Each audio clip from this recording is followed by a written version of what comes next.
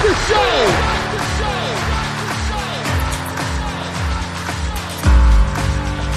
You have all made it to the dance. You have all made it. Start the show! Coming to you from the X-Axis, it's John of All Trades with your host, John X. Welcome to the John of All Trades podcast, episode 276, and the first episode of 2021. I'm your host, John X. Thank you for joining us. Glad to have you back once again. And good Lord, I was not ready for the rhythms of working again. Yeah, that's why this episode is so late. Granted, if you're listening to this in the future, it makes no difference to you, but it's the first episode of 2021, and I'm a couple days late because I keep putting out fires. I keep getting hit with actual work, which is a change from December and the end of 2020, and I was not ready for it. So here we are. At long last, it's nice to hear you again. It's nice to be here. It's nice to be connecting with people and highlighting great entrepreneurship like I'm doing with my guest today. I'm joined by Tiffany Charles. She is the Chief Growth Officer of Entrepreneur Aligned. And without giving too much away, Entrepreneur Aligned is a new way of handling wealth management, focused on people who own their own businesses. Because let's face it, entrepreneurs make up a very small subset of the larger workforce. Most people, they're planning for retirement. It's fairly straight ahead. They're W-2 employees, or W-4. I can never remember which is which. But you go to work, you have an employer, you maybe have a 401k, you're doing some investing on the side, you're preparing for the time when you no longer have to do that. When you are an entrepreneur, when you have your own business, when you have payroll, when you have overhead costs, wealth management is a little bit different because so much of your capital is tied up in your own business. So it should only follow that you need specialized wealth management solutions for you. Enter Entrepreneur Aligned. And Tiffany tells a great story. It's one near and dear to my heart because she said, I've never been a great employee. Right? Hand up right here. That's me too. And I've always felt like I wanted to create my own destiny. I didn't want to just be successful. I wanted to be significant, which was an amazing turn of phrase. And you'll find in this episode, Tiffany is an absolute ray of sunshine. Just a dynamite personality, incredible savvy, great incisiveness, and an all-around talented professional. It's a pleasure to highlight her, and full disclosure, I have done a little bit of work on behalf of Entrepreneur Aligned. I helped them with their launch strategy. I just want you to know that going in. They did not pay me to do this episode. Getting to work with Tiffany, I said, you should come on my show. This is a story that deserves to be told. I'm not getting compensated for this show in any way, and that is by design. This episode stands on its own, as all of my episodes do. I've never been paid for a single episode of this show. I highlight the people that I think are interesting, that I think have a good story to tell, and that are worth highlighting. Tiffany certainly fits the bill there. So, we'll get to her episode in just a minute. But before we get there, just like to say welcome back, and welcome to the new year. I think we'll talk about this more next week, but I am feeling cautiously optimistic going into 2021. I'm not going in saying, this is going to be my year. I'm going to own this year. Bring on this year. Whoa, hold on. Nope. A little too aggressive. I'm cautiously optimistic. That's about as far as I'm willing to go, given the way that the dumpster fire of my 2019 went, given the way seems like everyone, how their 2020 went. Mine was actually better than my 2019, which is amazing. And think about that for a minute. 2021, I'm not jumping in with both feet.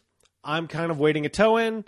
I'm kind of seeing how things are going. But the way things go so far, I'm feeling kind of okay. I'm feeling pretty good. And I hope you are too. But like I said, let's talk about that next week. Also, like to pay some love to our sponsor, 4 Degrees. The number 4, DEGRE.ES. Anything you're doing online, 4 Degrees can help you do it better. Whether that's social media marketing, online advertising, building a website, trying to create a community, trying to create demand for your good, your product, your service, your candidate, your campaign. 4 Degrees will get your message in front of the people who need to see it most. And do it at a cost that is very, very attractive, very effective. The ROI in working with 4 Degrees is incredible. So hit them up. If you're doing anything in the online space and you want to do it better and more targeted, 4 Degrees has not only the intellectual horsepower for doing it, but the innovative ideas to match. The number 4, DEGRE.ES. I think that's all the pluggage we'll do for now. I'm going to talk a little bit more about myself next week, but this week is dedicated to Tiffany Charles. She is the Chief Growth Officer of Entrepreneur Aligned. She's a fellow CSU alumnus. She's a wonderful conversationalist, and she is the guest on episode 276 of the John of All Trades podcast, which starts right now.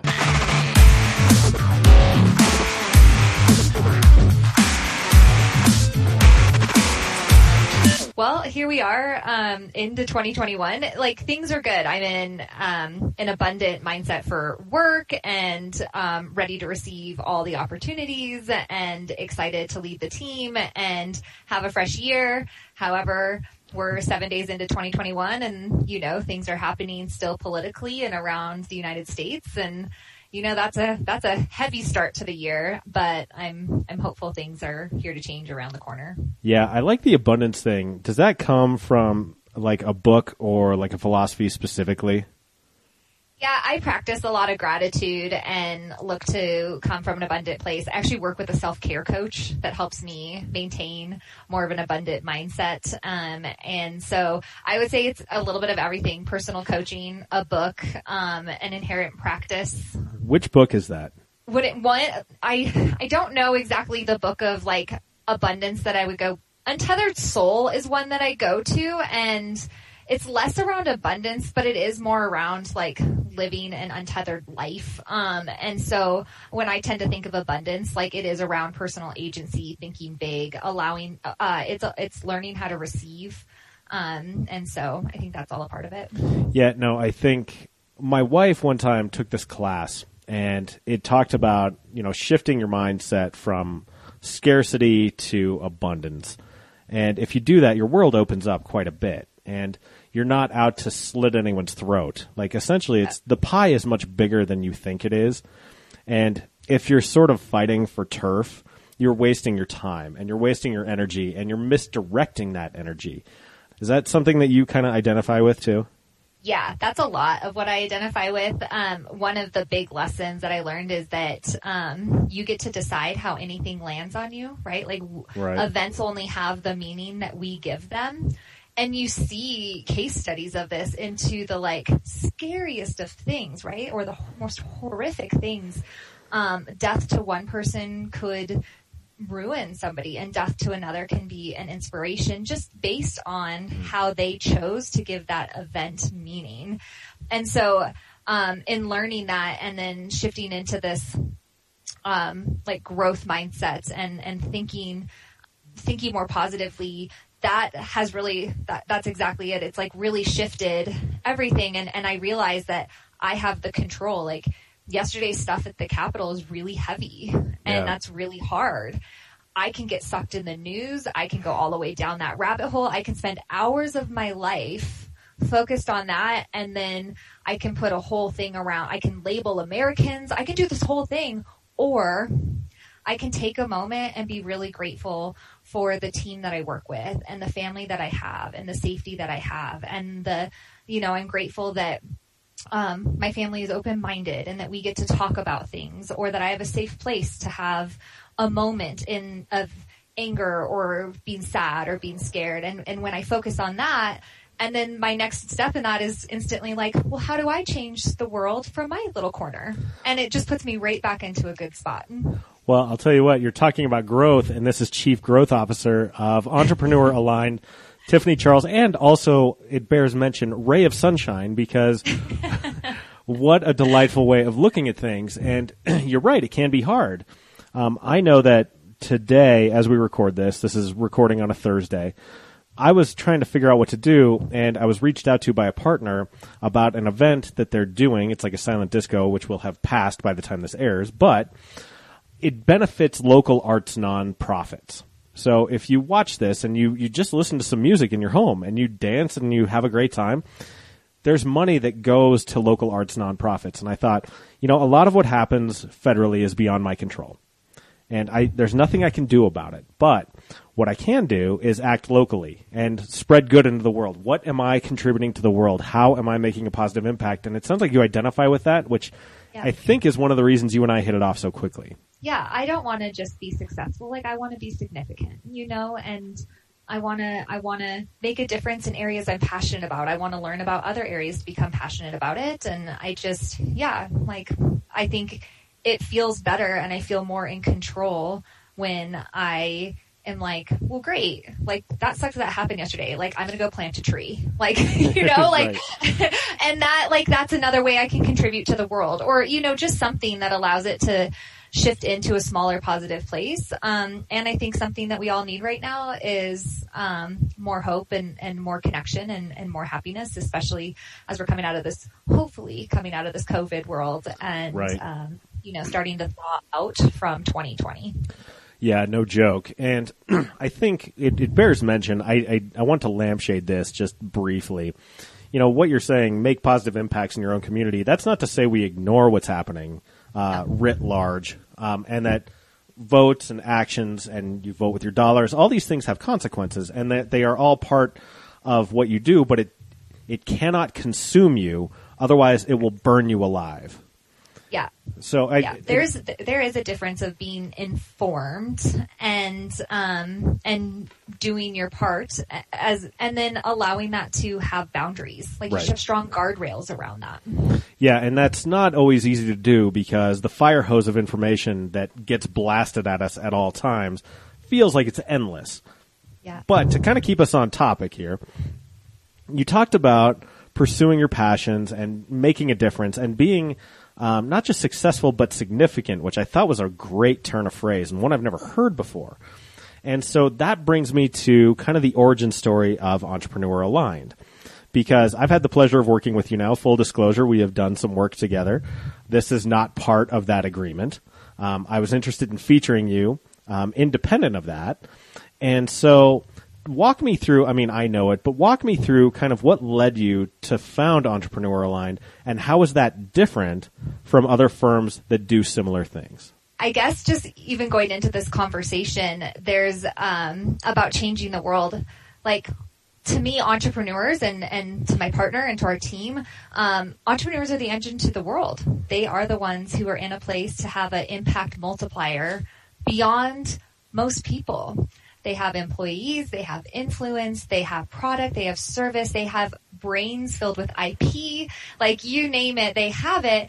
And we are just wildly passionate about who they are and serving them. I like to think I'm an entrepreneur myself, running a business, and we're constantly coming up with, like, what do we do? How do we manage it? How do we create the culture? How do we help talented people thrive? How do we ensure that our clients are getting the most success? Like, the entire thing. Okay, quick digression. Yeah. And I'm curious, is this your first entrepreneurial venture? This isn't not. It is and it isn't. I would say that this is my first entrepreneurial venture where I have decision-making capabilities the way that I do, and where I'm bearing a new level of risk that I haven't taken in the past. And so that is just different than my other, like, smaller entrepreneurial journeys. And how does that feel? It is exciting. It's scary. I mean, it's everything. I think they say entrepreneurs experience two feelings, euphoria, error, and those can happen within the same minute. And I think that that's what it is, right? Like, you just have this moment of, like, yes, like, everything's working out, it's going to be great. And then you get a phone call and you're like, that's it, I'm out. Like, what am I doing? I can't believe I put my family in this situation. And then you just go back, because what you have is your success and your failures. Like, you have the agility and the agency to, like, change it. And I love that. I love that too. It reminds me of, bear with me here, this is going to be kind of a weird entry point into the point I'm making. This is one of the reasons I love the movies of Quentin Tarantino, because you will experience every emotion possible in that 2 hours. Everything from euphoria to hilarious laughter to deep existential dread about what's coming. Yeah. And one of the things I love, I heard this described one time, is Tarantino does a really good job of building dread and drama and tension through seemingly innocuous conversation. And as an entrepreneur, I've been at this now for almost 6 years. There are times where I'm having a conversation and I'm playing it cool, but like I really need it to go a certain way. And it feels like those moments, like, for instance, the opening scene of Inglourious Bastards. You know, the Nazi, the hunter, is there talking to the French farmer, and you're going, what is going to happen at the end of this conversation? And it's either going to go really, really well or really, really poorly. And I know that the conversations I have sometimes when they pertain to business feel that way, and that's almost exactly what you're articulating. Yeah, that's it. And it's fascinating because when you make a mistake as an employee, like, it doesn't feel good. We all like to, do well and be well. But when you make a mistake as a owner, or you have a stake in it, you take that to, like, you're like, okay, this is tuition and I'm not paying it again, right? Like, there's just this whole new level of like, if, like, I am getting an ROI on every lesson I learn. Like, I am not going to let one, like, that is wealth management speaking for you. Like, I will get an ROI on every mistake because I'm not going to repeat it. Yeah. Like, we are going to learn. Mm-hmm. Yeah. And some of those lessons are exceedingly painful. Ooh, they are. But poignant nevertheless. And it's like, if you have a pair of nunchucks, just hand them to your opponent, and they will beat the hell out of themselves with them, because nunchucks are a ridiculous weapon unless you are highly, highly skilled at it. There are a lot of times where I feel like all I had to do in my business was put the stupid nunchucks down. Yeah. And once I did that, once I stopped flagellating myself, once I stopped, making the mistakes I was making, everything became much easier, but they certainly came at a price, to your point. Yeah. Yeah. Well, and that's what's interesting about being an entrepreneur is it's a lonely place to be because a lot of people don't understand it or get it. So those nunchucks are constantly there and you're trained to be like, well, I just need to know everything about everything because other people don't get it. They don't have the same risks, or they don't have the same mindset, or they don't have whatever it looks like. It's just a very different seat to be an entrepreneur. And, what is it? 10% of our population? Like, it's not a high percentage. Like, it's lonely up there. And I think that's why we need to connect together and go through it. And we speak our own language. We understand it differently. And so I've been at this for 6 years, and every few months or so, my mom gets concerned for the future of my business. And you and I are about the same age. I don't know if you get this at all, where it's like, maybe you could look for something a little more stable. I go, Mom, that stability is an illusion. I've been doing really well. I like having my own agency here. Does that happen to you with others who are like, are you sure you want to go down this path? And How do you respond to that? I think something pretty similar to you, but yeah, of course it comes up. And, being in the business of wealth management, I try to make sure that I'm also building my own wealth to mitigate risks and take some of that so that the security is there. But the way I handle that is, I'm a mom of 3. And I think the boomers got it wrong. I don't think that productivity means first one in and first one out. I don't think 80 hours a week is the way to a healthy and happy life. Like, I desperately believe in personal agency, and I desperately believe in creating an environment. I mean, the reason I'm an entrepreneur is because I think I can create a better culture than the other places I was at, right? Like, that's what entrepreneurs do. I didn't like how I experienced other things. I think I'm better at it, so much so that I'm willing to bet on myself. So here we go. And I'm misplaced otherwise. Yeah. I'm not going to be a good employee, and so I think people just start to learn that about you over time.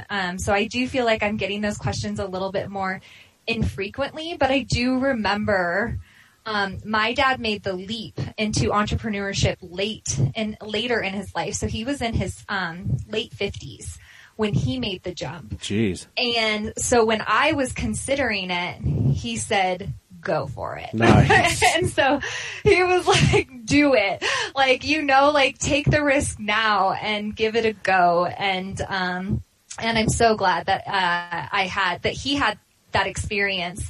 And then he was able to really kind of encourage me because it was scary. I had two young babies when I started. And so, just security mattered, and entrepreneurship is anything but secure. So when I made the leap, I had one child, and she was 5.5 months old. And so I feel that deep in my bones, too. And what's funny is my dad has told me, my dad also made the leap into entrepreneurship, but he said, you are already more successful at this than I ever was. And so I think he gets it. One thing that's of interest to me, I know I'm a bad employee. Like, I am just a huge pain when I am, like, in a place where I don't feel like I have enough agency to kind of rectify my immediate situation. You said you're not a great employee. How did that manifest for you? I mean, like, there were times in meetings where I'm, like, correcting the CEO or, like, I mean, I am opinionated, and I think one of the worst things in the world that can ever be said is this is how we've always done it. Oh, like God. It's like the worst. And, like, I just found myself constantly just opinionated and going head to head, and, like, just really over time, it was just like, I think I can do it better. And I was able to see that for those in leadership that allowed me that space, that I was able to create a really cool impact or create community or culture or systems and processes that really impacted the business. And that got really exciting. And then over time, I was like, well, holy hell, why am I doing this for everybody else? Like, I want in on this. Like, I am done building other people's businesses, right? Totally. Like, I want to build mine. And I've known people who are really happy building other people's businesses, right? Like they really enjoy that and appreciate that. And I want to find all of them and create the environment for them to thrive in, because I just think having that mindset as an employee is incredible. Totally. But for me, and some people just don't like taking all the hits from the weather, right? Yeah. Like when you were on your own or when you were out front, you were taking all of the incoming. And some people just don't like that feeling. I don't mind it. It doesn't bother me. That's just kind of how I'm wired. But I was thinking about building the culture, and best boss I ever had said, I don't care when, where, or how you get your job done. Just do it. Like, we'll agree on what we're trying to achieve here. Just go out and do it. And there was one time I took this meeting, and he's like, I didn't know where the hell you were going or why you were taking this meeting. And you come back with gold. And I go, that's what I'll do for you. Like, if you give me the space, I will make it happen. And so it's cool. We're birds of a feather there. Yeah, I love it. I love leading where I'm like, there's your mountain, create your map, you know, like that's where we're going. You Totally. build that journey. And it does take time, and there is lessons in that, in building that type of culture. One is that most people haven't been a part of that kind of culture. So you actually have to build how to be successful in that. Because they haven't had that type of agency before. And what does that look like? And so how do you create the transparency and the accountability and the responsibility to give those types of freedoms and flexibility? And so it's been a journey to learn that and to create that in our culture. Yeah, 100%. And listening to you talk, I mean, it makes perfect sense why you would be drawn to entrepreneurs and why you would build your business around that. As you're building a business, which is always a walk uphill, I mean, there's innumerable kind of roadblocks and back steps and things that you have to overcome. But in the way that you talk, it sounds like you could have kind of an immediate shorthand with other entrepreneurs, because what you're doing in terms of wealth management is a little bit different than traditional wealth management. So can you walk me through how you get buy-in from people when you were approaching them? Because it takes a bit of a paradigm shift mentally to get them where you want them to be. So first of all, two-part question. One, can you explain what that paradigm shift is? And then secondly, how do you get there? Yeah, so I think it makes sense to start into, like, what is entrepreneur aligned? And then we can talk about that paradigm shift. So myself and my partner, Jared Music, run Destiny Capital and Entrepreneur Aligned. And Destiny Capital has been around for 40 years and is a traditional wealth management firm. So we do investment management, environmental, social, and governance investing. We do full financial planning and a ton of retirement planning. But over those 40 years, we've served a ton of different types of clients, right? So we've done people in accumulation phase, we've done retirement, we've done women dealing with loss, we've done executives, we've done doctors, we've done entrepreneurs. And as we were coming into what Jared and I are second generation owners. So the business has successfully transitioned to a second generation to run it. And so that's an interesting experience. And now we're in this world of how do we take what was for 30 years and take all of the incredible foundation, but then also make it our own going into the next 30. So we have like this growth lifestyle firm going into the startup, like really cool venture. And that comes with its pros and cons. And one thing that Jared and I have been working on for years and what we were really passionate about was servicing business owners. But what we found was traditional wealth management, while is incredible for a majority of the population, there's a huge miss in serving entrepreneurs. For instance, traditional wealth management primarily focuses on investments in the public market. Entrepreneurs focus on building wealth in their business or in real estate investments or in venture capital or private equity, like you name it. And we were like, I wonder like why? And then we were like, well, traditional wealth management is really interesting because they love business owners once there's a liquidity event. Right. But what about optimizing all along the way? Like, what about actually using your business as a tool to serve you versus always being in a position to serve your business? Because that's the intent. Like, the intent of that business, of course, it's to create the environment for your employees. Of course, it's to create the experience for your clients and the outcomes in the world that you're looking to. But it is also meant to serve you. Like, that is a benefit of entrepreneurship. And we often find that entrepreneurs are becoming captive to their own creation, which is never the intent of an entrepreneur, right? No, you don't want to build your own prison brick by brick. Yeah, that's exactly it. And there's just a lot in there. And like, building business wealth doesn't mean you're building your personal wealth. And so there is a place for both of those that have to come together, and you need to compartmentalize them, or you need to not compartmentalize them, and you need to use them as the tools for your overall wealth and your decision making. And there's also this thing about, it's not just about your financial wealth, but also about your time and your agency. Right. So, and that is what we were like, okay, that's what happens in retirement planning. So like in retirement planning, we're like, how do we use your assets to create an income and a lifestyle that brings you joy, right? But like, how do we then turn that in? How do we then make that into the entrepreneurial journey? Like, how do we start using your business as an asset that you can enjoy all along the way? Or how do we have it where you never have to retire if you don't want to? Or you can keep your business. Talk about traditional wealth management. Like, we're like, yeah, our goal is that you can keep your business for as long as you want, whenever you want. You can sell it on your terms, however you want. Like, we're not waiting for that liquid event. Okay. And so you're not, that's where Entrepreneur Aligned came. Okay. So you're not gearing it around entirely, because when you talk to, and I mean, this is important when it comes to entrepreneurs, but how do you craft an exit strategy that you like, that is desirable, that you want? In this case, and so much of planning a business seems focused on that, which is almost to me like doomsday prepping at that point. Yeah. But in your case, what you're describing is, hey, look, it's not about the exit strategy. It's about how are we fulfilled as far as we want to go. Is that an accurate summation? Yeah, that's exactly it. Like, exit planning is important. Like 90% of the entrepreneurs who exit their business are disappointed with the outcomes of the exit. Yeah. So like, planning is important, but how about it's because it wasn't done on your terms or your timeline, right? Like, you woke up one day and you were done, or somebody became sick, or you've positioned 80% of your revenue to come through 2 clients. Like, all those types of things are things that we can be looking at along the way to like just ensure it, and just again, having your business as another tool that serves you. And so like, entrepreneurs often never want to retire. Yeah, no, that's true.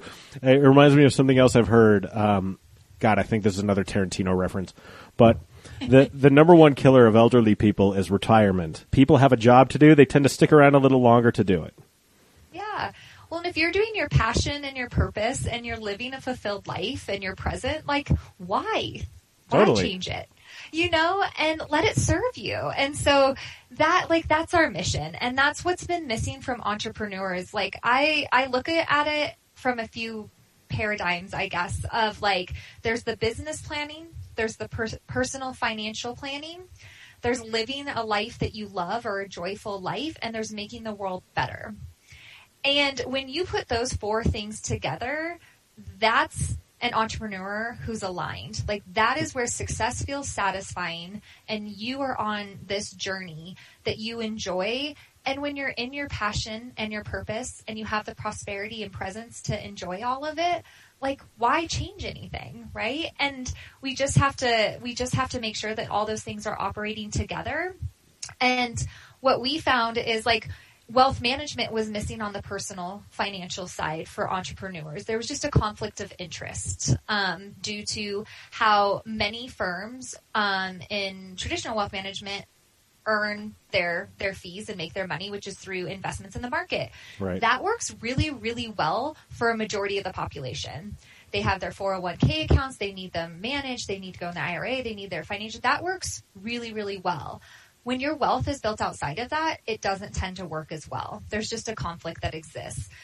And then a joyful life, we're seeing more life coaching, starting this conversation, mindset and living your best life and vulnerability and awareness and all those incredible things that are coming into play.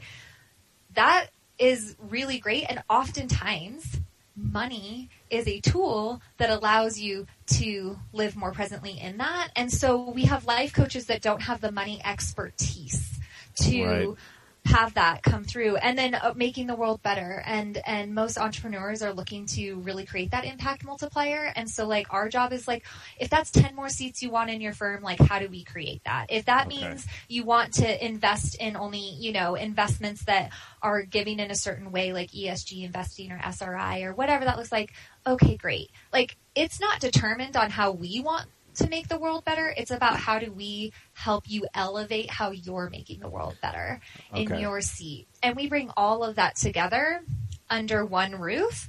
And then we're taking in your time into consideration, and you're handing off stuff that you're doing with like your CPA and your attorney. Like we bring all of it together and holistically look at it. And I think what's missing from most other professionals is a lot of people are there to serve the business. They're there to serve the transaction. They're there to serve the employees, whatever. Like we're truly there to have the entrepreneur, like we're the entrepreneur's person. Like we're there to understand your life, how it all comes together, pull it together for you. We're there to keep you accountable. We're there to challenge you to have the clarity and focus to make sure that you're living the life the way that you want to and doing what matters most. Okay. That makes great sense to me. And that was an incredible sales pitch, by the way, which you also worked in the company name at one point, which I thought was a nice touch.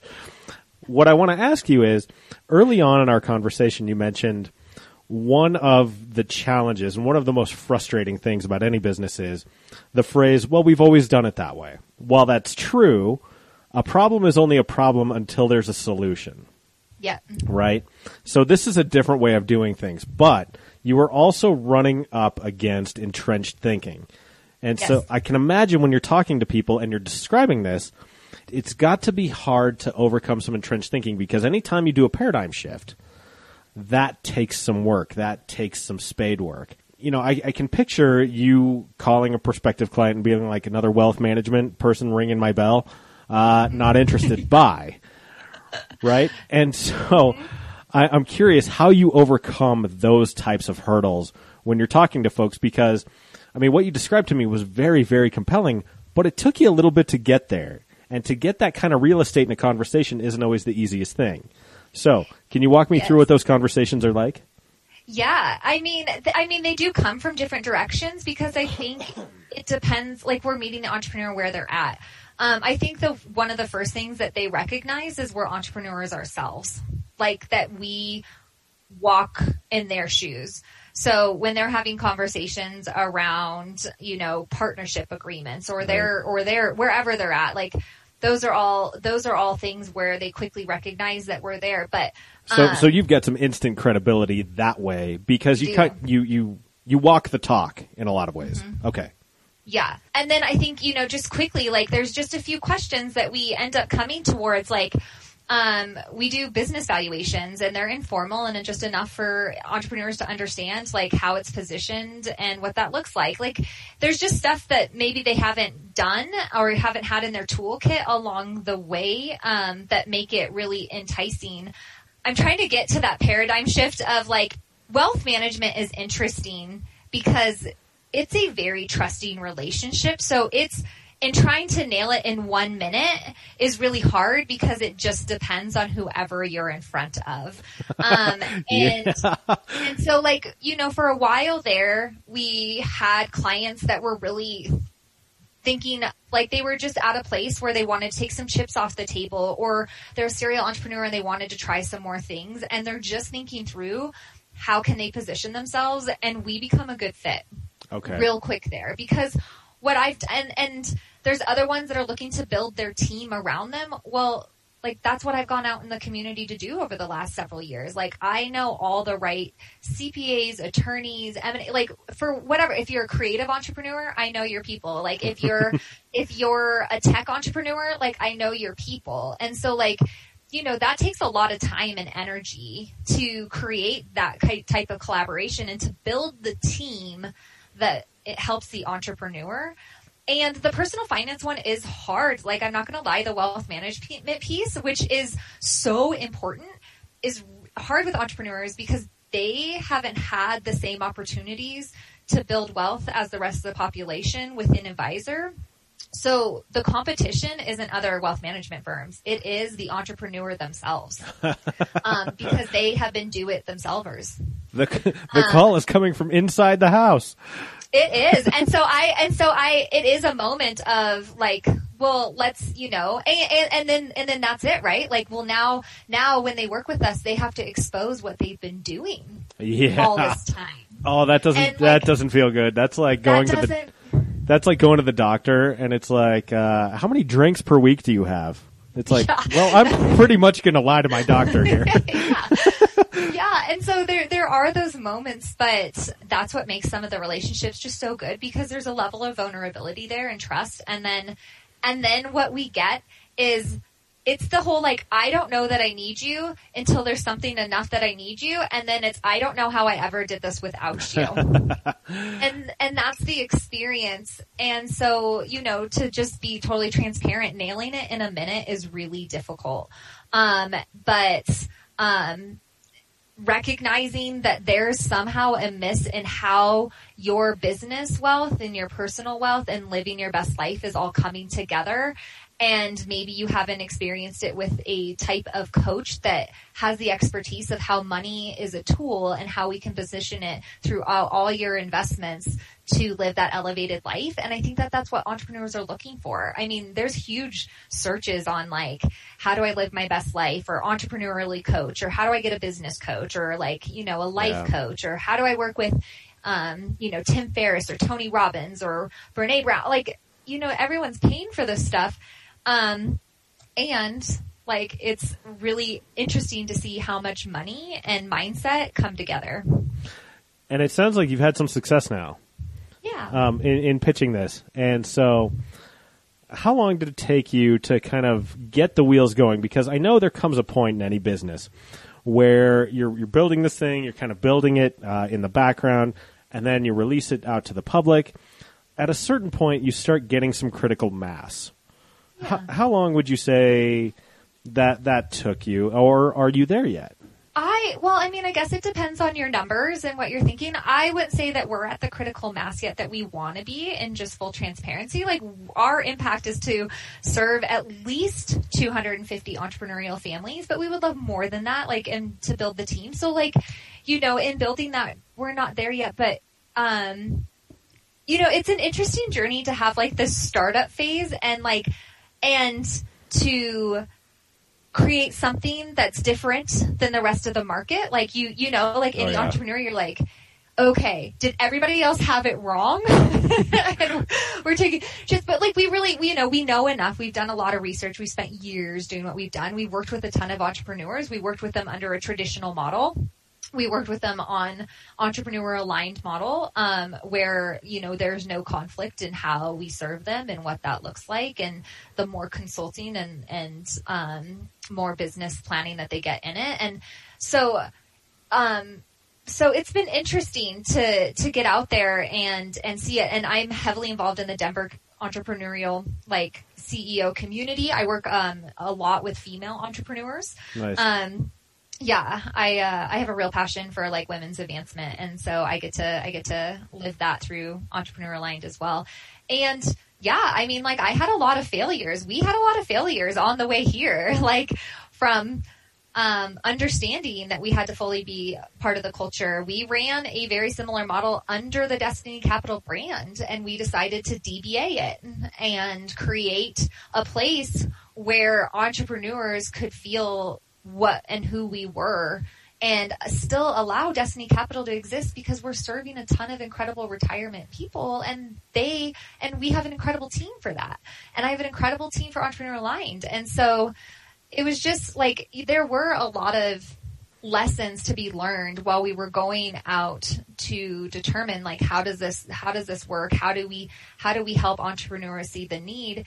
And then we get it from various places. I have life coaches that refer to us because they're I'm going to get the ROI with my client by you guys helping us over here. Or, therapists refer because they're man, money is just an underlying theme to living a better life. And that type of stuff's just kind of been missing. And the business coaches, they're coming in and they're looking at your P&Ls, and they're looking at your vendors, and they're looking at your suppliers, they're looking how you're stacked. But who's looking out for you? Who's right. Hey, maybe every decision that you make has something on your net worth, right? It's tied to it. And every decision you make then ties into your family as entrepreneurs. Last year I made decisions that as an entrepreneur, and with the markets and how things were going for that short period of time, what do I need to do to ensure my team is in a good place? We're in a good place. Those are all things that you have to be prepared for.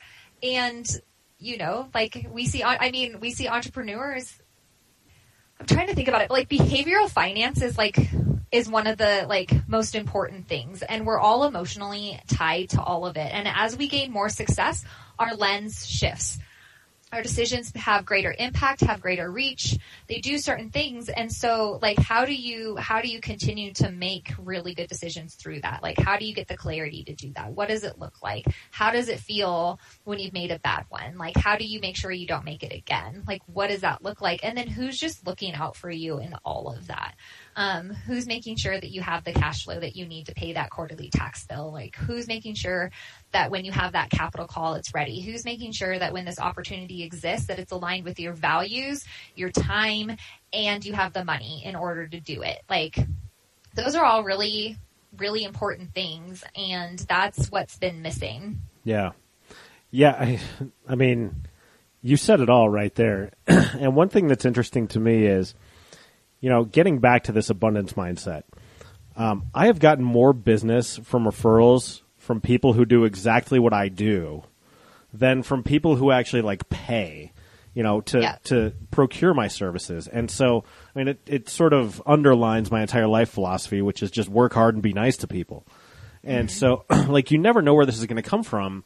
I imagine when you were studying, finance, presumably in college, is that has finance always been kind of your drive, your focus?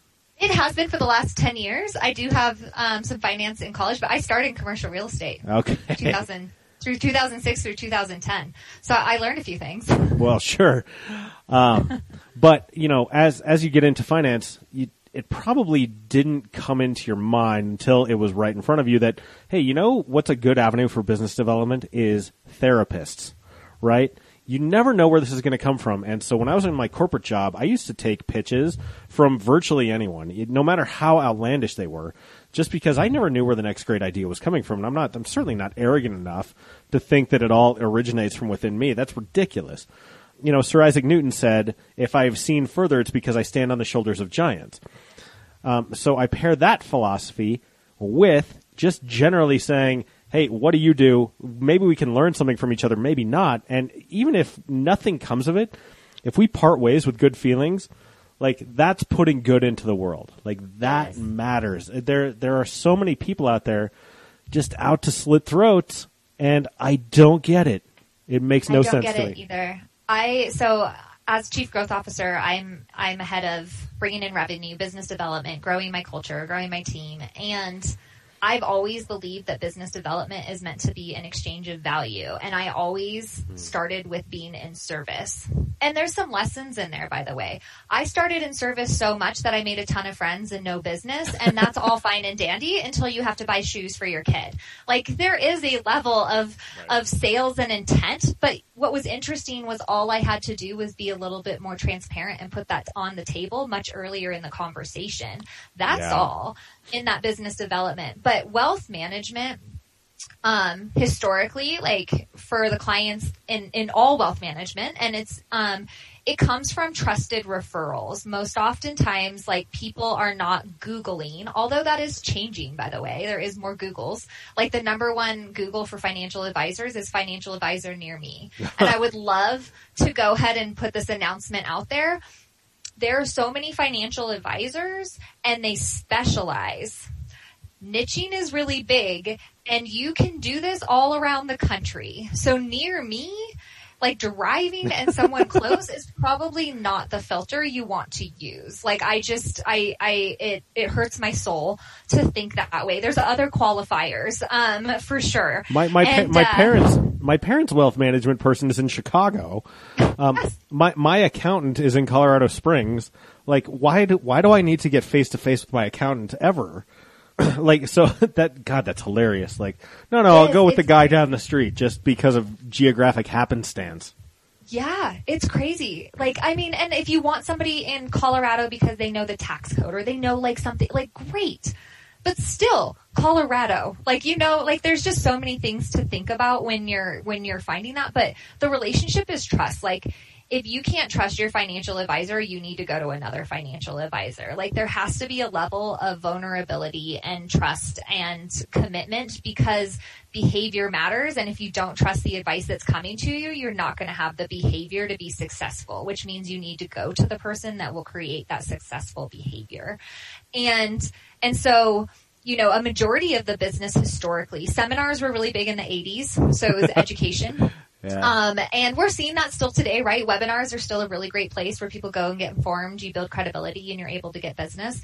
But trusted advisors in the community is really big for us, where we're working with the CPAs and the attorneys, and we're working with the life coaches, executive coaches, like we're working with the business brokers, investment bankers, like all of those that are serving the business owners and in a relational way, in a non-transactional way that understand their needs. And we've been lucky enough that they understand that we are different. Like we get to be positioned differently than other financial advisors because we're coming at it from a comprehensive business owner first stance, and they just don't have a lot of financial advisors saying the same thing. No, I would imagine they didn't, because when we met the first time, I asked you how many other firms are out there like this that are focused on this, and you said none that we could really find. So it might be a small subset of what they do, but it's not dedicated in the way that this is with a holistic approach, which I find fascinating. And it's one of those things where, like every great invention, right, or every great sort of evolution, you think to yourself, why didn't this always exist? Once it does, you go, oh, yeah, of course, like this is the way that we should do things. Yeah. And so, no, I totally get that, and I think you guys are building a cool product. Thank you. And I think we're seeing it across different industries. Like, you know, generalists worked for a long time for a lot of different industries, right? Like, it used to be that a firm that did cereal now has cookies and now somehow has shampoo and does all those things. And then they're trying to market and use similar systems to do the whole thing. But now I just think the world is shifting on one of my favorite quotes that I use all the time, but cost is only an issue in the absence of value. So like you have to provide the value, right? Like people, if somebody values a baseball card, like one person will never pay 50 cents for it. Somebody else may pay $10,000 for it. Right. Like, because there's value there to that person. And specializing is really important. And wealth management years ago, like the specialty was, fiduciary. It was independence. It was access to investments. But the world has shifted. Like you now have, there's the AI, like there's the robotic, and like you can have access to any investments at low cost and you can do it yourself. Financial planning software. It was like nobody had access to that. And now that's out there. Like you can run your own retirement projections. Like you can do these types of things. The one thing that you can't do is manage your own behavior. And I think that people need to realize that's more volatile than the market could ever be. And people are just emotional. They have bias. It's hard to be objective with your own money. And I think that that's where a ton of value comes in. And that's hard to recognize. This is one place where I think economists fall down. They assume that human behavior is rational. Yeah. Like economics models are built on sort of the rational choices. That's insane. Like you cannot make fully rational economic choices ever. There's far too many variables. So once you sort of understand the bias in between those things, people will say, well, I go to this grocery store over here because it's cheaper. And you go, well, it cannot possibly be that much cheaper. And you're making up the difference in the gas and the time that you were spending. And I think people underestimate time as well. Oh, they do. And that's something we put a value to. Your really? Hourly rate, yes. We take your income, we're putting an hourly rate to your time because people are consistently, entrepreneurs work on P&Ls. So do they like to see that red number on the loss of their time and their hourly rate? No. And so we speak in their language, we know what's going on, but that's really important. Like your time is wealth. I worked for a CEO once upon a time who had to approve every single firing in the company. And so these would get brought up to him if someone were to be fired. And it's like, dude, you're dealing with minor HR issues. Like, what do you care about some engineering tech in some field office? You are taking time out of your day from being CEO to manage this. This is beneath your pay grade, dude. Like, and so many people are like, yeah, I just do my own taxes. Look, I'm no expert in taxes. That's why I hire someone to do it. It's worth it for me. And I get value out of that. So you're right. Like, I will pay the money. And I've never heard that phrase. It's great. Cost is only an issue in the absence of value. Holy crap. That is a game-changing quote because, it's like you only worry about cost when you go, I'm really getting hosed here. Like, I'm not – like, this is money not well spent. Yeah. And so, like, for me, it would be a total waste of time, money, energy, and happiness if I had to learn tax law or, accounting practices and manage that in my business. That's just an absurd way for me to spend my time.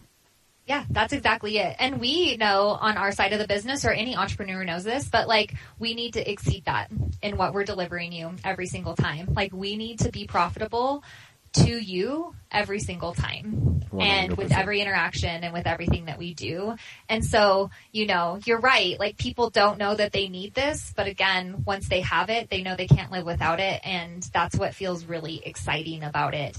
And I'm excited to see where this grows and what it looks like. And I think, the other thing that exists in this where you mentioned competitors, like the one thing that there is maybe a competitor, although we're, I think, a little bit lower market, is family offices do some of this comprehensive work with their clients. But that's a lot of money. We're talking, $50 million in net worth at a minimum. Jeez. And up at $100,000 in fees. We didn't think that was an appropriate place to start for entrepreneurs, right? We want to get them to that 50 million, like we want to help them enjoy that journey on the way up to the family office, like whatever that looks like. And so that was, it's not that it's not fully out there. It's just not, it's just that it hasn't had access and it hasn't been built in a way to have access to entrepreneurs. Okay. Mm-hmm. So Tiffany, 2 final questions and then we got to wrap up. We're both CSU Rams. Yes. And so was recently in Fort Collins. Old Town looks a lot different. In your day up there, let's say it's Friday night or Saturday night or whatever night you choose.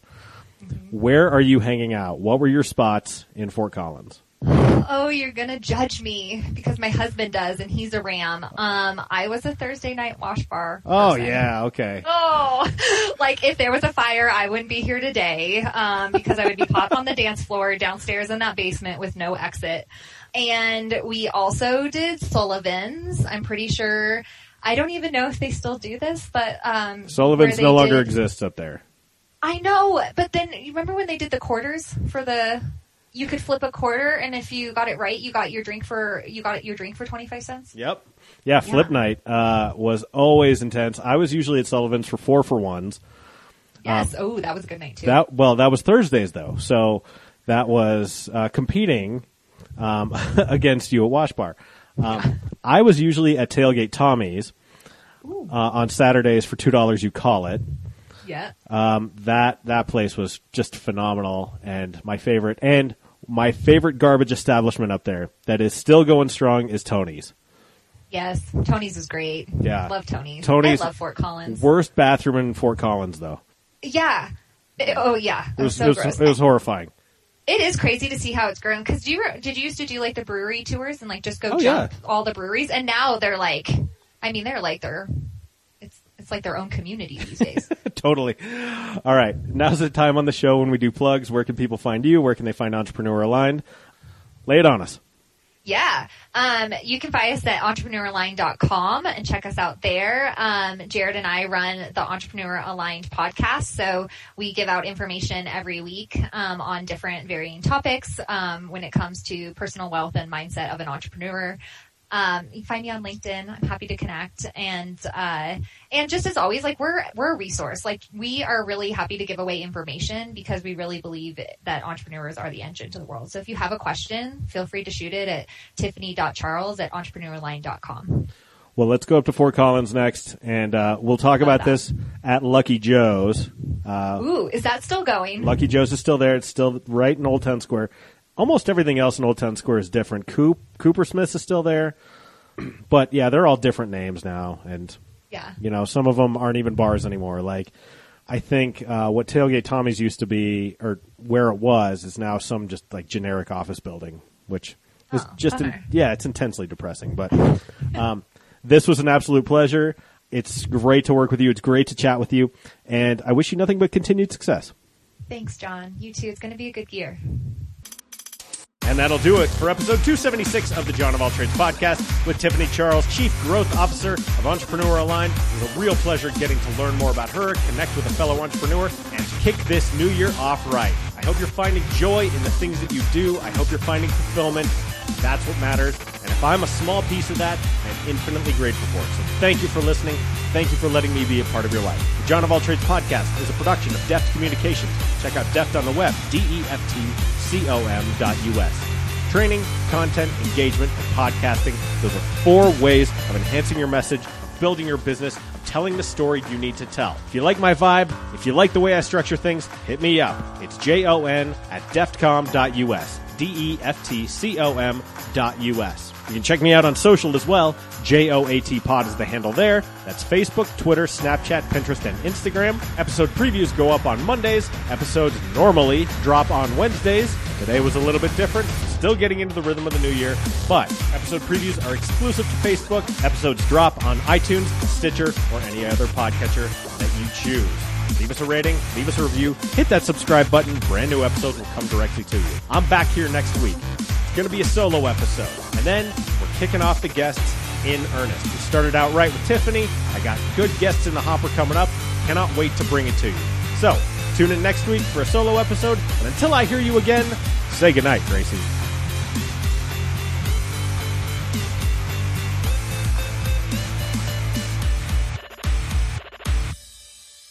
That's good, Johnny.